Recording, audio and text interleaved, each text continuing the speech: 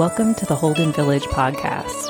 Holden is a community of education, programming, and worship located in the remote wilderness of the Cascade Mountains.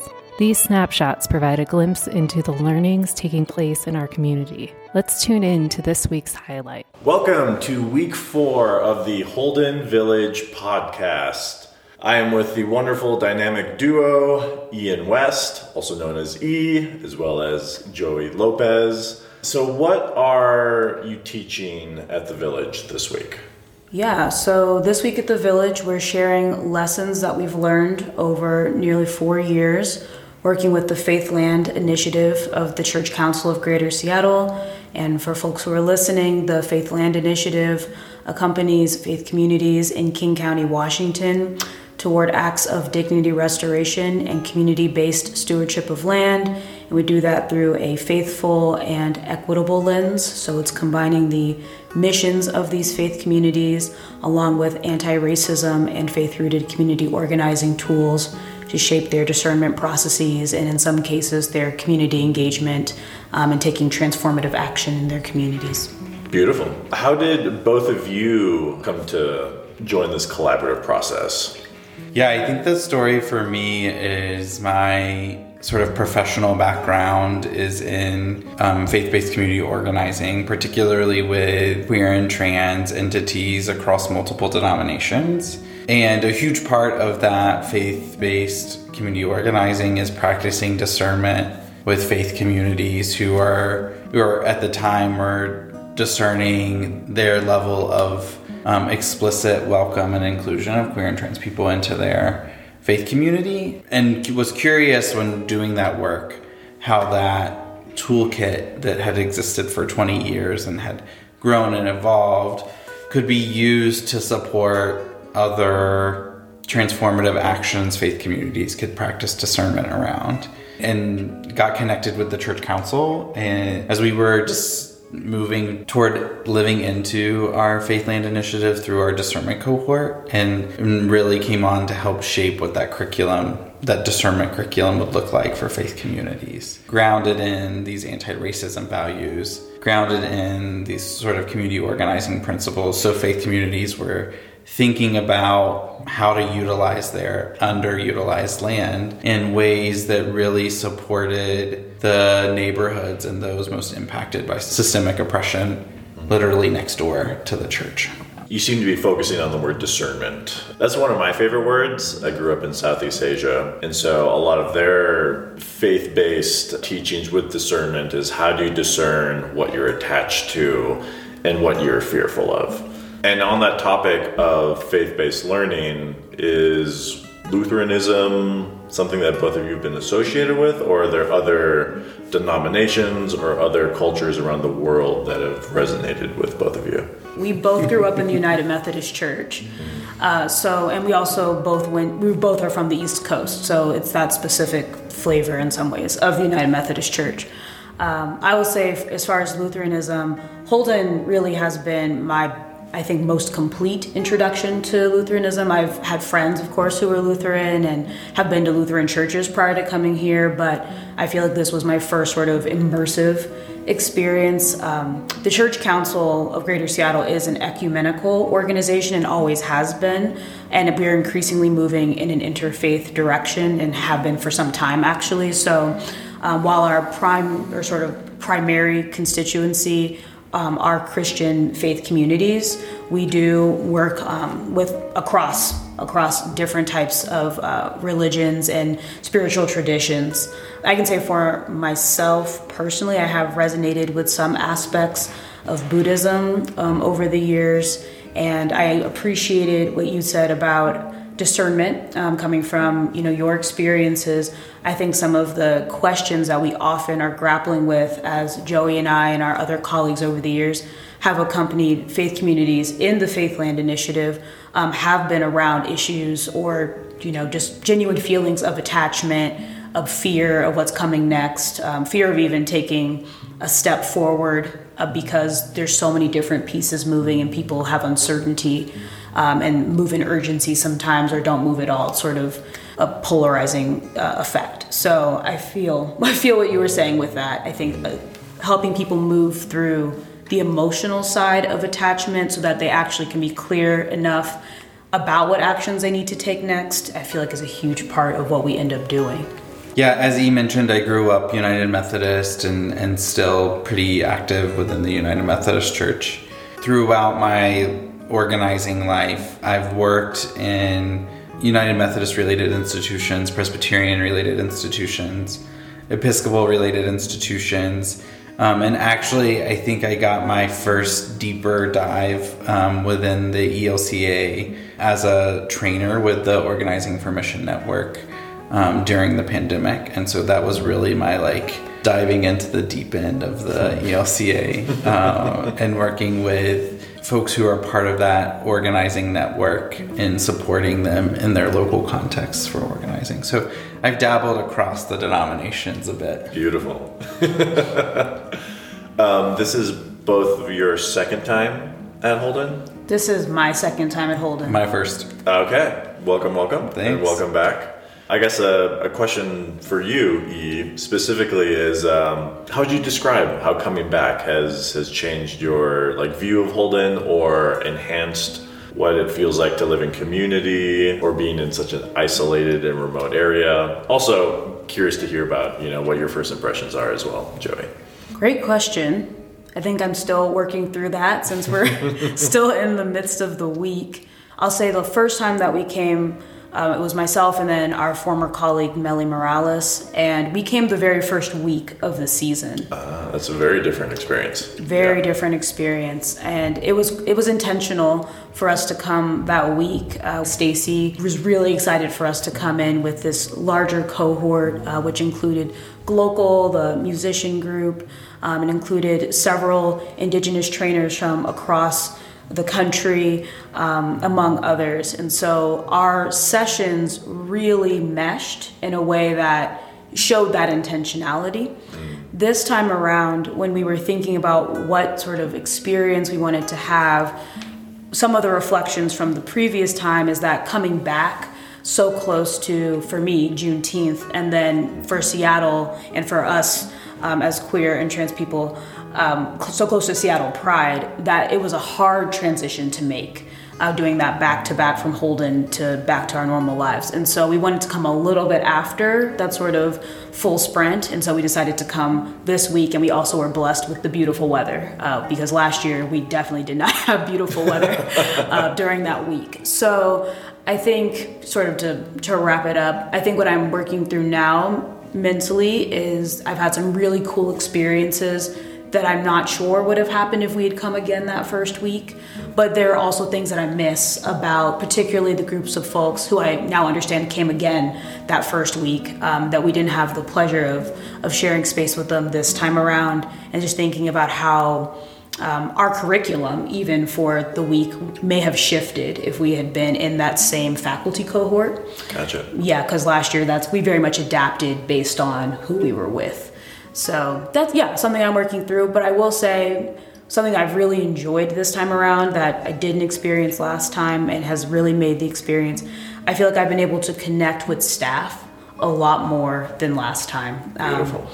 People have just been so welcoming, and I think they're really in their groove, whereas last time people were still very welcoming, but they were also up and running themselves, and so we're kind of focused on what they were doing, and I connected more with the guests last time. So I think that's a nice difference that's adding a new flavor to my experience at Holden. I think one of the things that comes to mind for me around sort of the communal aspect that is Holden is this, what does it mean? What does it take to practice community with over 300 people, right? This is the largest week of the summer, over 200 guests. And it's the really interesting and fun and juicy parts of communal life when you have so many people from so many different places, and those values start to collect and rub against each other. And then there's also this practice of clarity of values, because welcome and inclusion may mean one thing, but to you it may mean something else. Absolutely. And so how do you start to build that clarity, not necessarily to get onto the same page, but at least to be in the same chapter? And so it's kind of interesting to sort of to sit back and sort of watch this sort of culmination of values grow in such a large communal space. The summer theme is Eden is Calling. I'm curious for the both of you, what does that mean and what have you been wrestling with in that theme? I think when I think of Eden is Calling, I think of a better world is calling. I think that's the bare minimum of what I think about. And our last session for the week is encouraging people after going through the previous sessions to bring together their own stories, which are rooted in their own contexts, whether it's related to their faith community or their sort of individual life, and think about, what does it look like to both materially and spiritually, morally, relationally, however you want to think about it, do things with your community that lead to transformation, that lead to that better world, in a way that's rooted in not just your own individual vision, which may be great, but is in conversation with the other folks in your community who maybe have not had as much opportunity to craft their own Edens, or perhaps their Eden has been taken away, right? Yeah. And so that's something that I've been noodling on while we've been here. Admittedly, the theological piece I feel like is the hardest part when it comes to most things, but especially at Holden, because I'm like, wow, this is like way over here. And then I feel like our work is very, very much in front of us. It can get very nuts and bolts sometimes. And in some ways it is nice to be able to zoom out a good amount and look down with a framework. And I think Eden is Calling is a good framework to kind of put together with the nuts and bolts of our work and say, like, what are we aspiring to, right? What are we trying to encourage people to envision? I think a huge aspect of the work that we do with faith communities is to really get them to get grounded in their vision for the world as it should be or as it could be. The theme, Eden is Calling, gives us inspiration to think about what that could be. And like for me personally, that's like a deeper practice collectively of like anti-racism and leaning in towards sort of like what does joy and liberation look like for everyone, and like who gets to experience that joy and liberation first, or who gets to experience that joy and liberation because for so long they haven't. And how do we like really start to lean into the recreation of that world towards joy and liberation? So, I'm just curious, what are some associations that both of you have with those two words, joy and liberation? What does that feel like, sound like, or? I think for liberation, this is very, very, very basic, but my entire life, I wanted to be able to leave my house theoretically at any time of the day. And if I wanted a Twix, like a Twix bar, I could just go and get it and not have to report to anyone that I'm doing that, or account when I get back and demolish the entire thing in like 30 seconds. As a kid, that was my dream. And then as an adult, I remember the day I decided for the first time to just do that at like 10 p.m. and went to a 7-Eleven, got my Twix, came back and had my moment and went to bed. So for me, that is honestly one of the... That is beautiful. Yeah. Thank you. For sure. The thing that has like been bringing me the most joy, which in and of itself, joy is like deeply an act of sort of leaning into a liberated self, is sort of being able to cook, being able to like be in my kitchen and just cook with no boundaries of time, making a full, 3-course meal for friends, and then having friends around to just enjoy, to just like sit and eat, and like it be one of those moments where you finished eating 20, 30, 45 minutes ago, maybe even longer, but you're still just sitting around the table, sort of passing around the wine or the water and just like continuing to talk and just exist together. I think that brings me so much joy. It unearths those values that like help me understand what my liberated self would be or could be. Beautiful. See, there are similarities with both of your answers. That food was also, it's like food is Our most basic self. Totally. That's That's fantastic. Yeah. Can I also say one more thing around the joy piece specifically? Of course. I will say I have felt joy here at Holden this week. And you asking that question made me realize that I felt specifically that emotion. And I think that the porch has a lot to do with it. Mm-hmm. And I think, so Joey and I are here with a friend, Rachel, who's just sort of our plus one, our biggest groupie, if you will, for the week. And I think that the three of us, we've had some of our best times together. And I think individually and as, duos, et cetera, when we've just been able to hang out on the porch at various points of time in the day. And I think specifically, I feel like last night we had a really nice time with just, sharing a drink together and watching the parade go down the sort of main road and, making jokes and having a nice time. And the weather was perfect and the sunset was happening. And it was just a very idyllic kind of moment. And I think that container, that sort of space during that time facilitated the rest of a very lovely evening that we ended up having that we didn't expect necessarily to have. It wasn't like on the schedule. So I have been thinking a lot about what types of physical spaces do I need, do maybe people larger, need to really feel your highest sort of emotions, especially positive emotions. And I think porches are something that are really important for me. I'm actually really glad you brought that up because porch chillin' is real, and you have the best one in the entire village. Chalet 2 has an amazing porch. Chalet 1 has a good one as well. There should be a whole manifesto on the etiquette of porch chill. Yeah.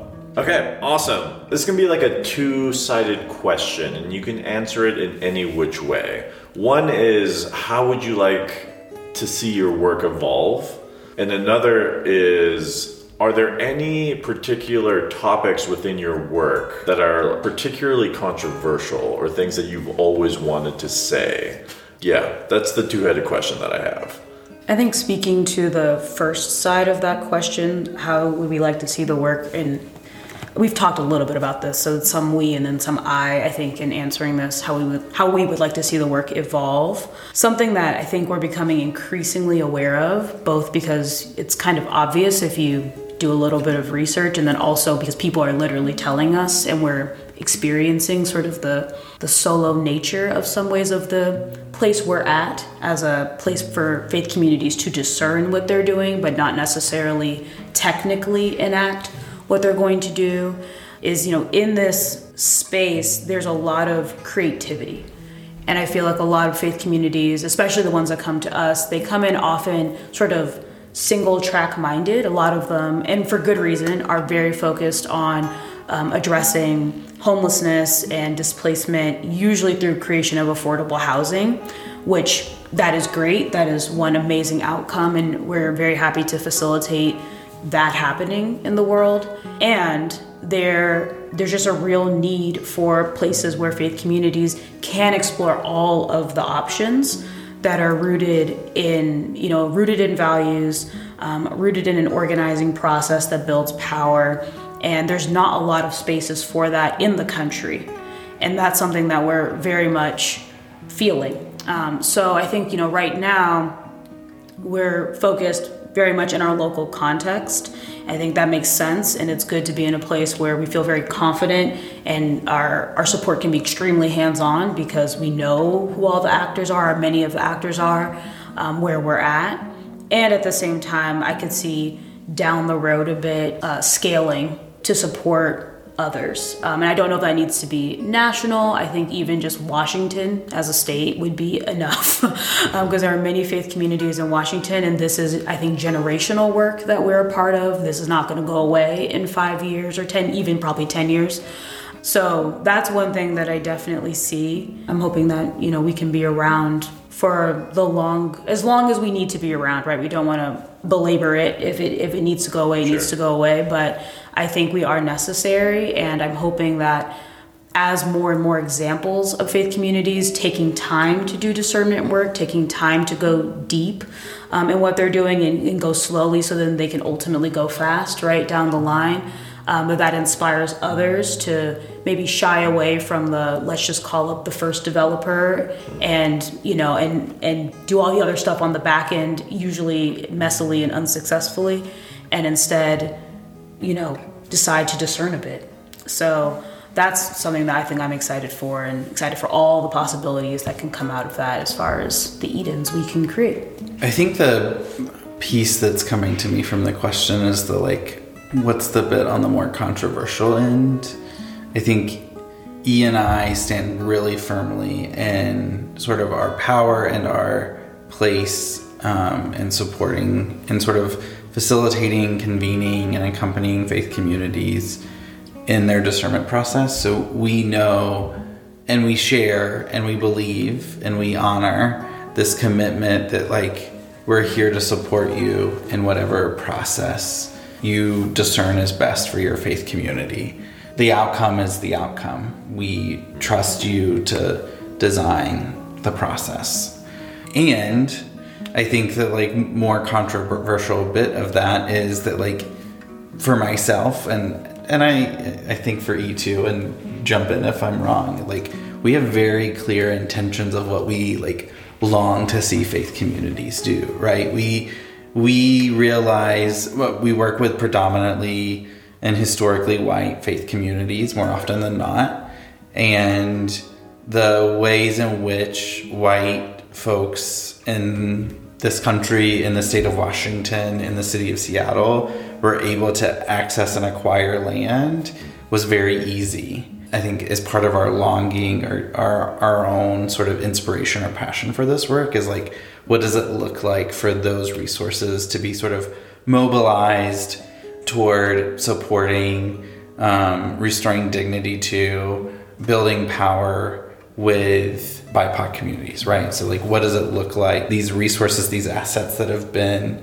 acquired or taken to really be given, mobilized, redirected toward BIPOC communities to live into the world as it should be. But if a lot of churches heard what they need to hear it. Yeah. But if they heard, they're always nervous that we're just trying to take their land and give it away to someone. But we don't do that. That's not us. Right. That's your decision to make.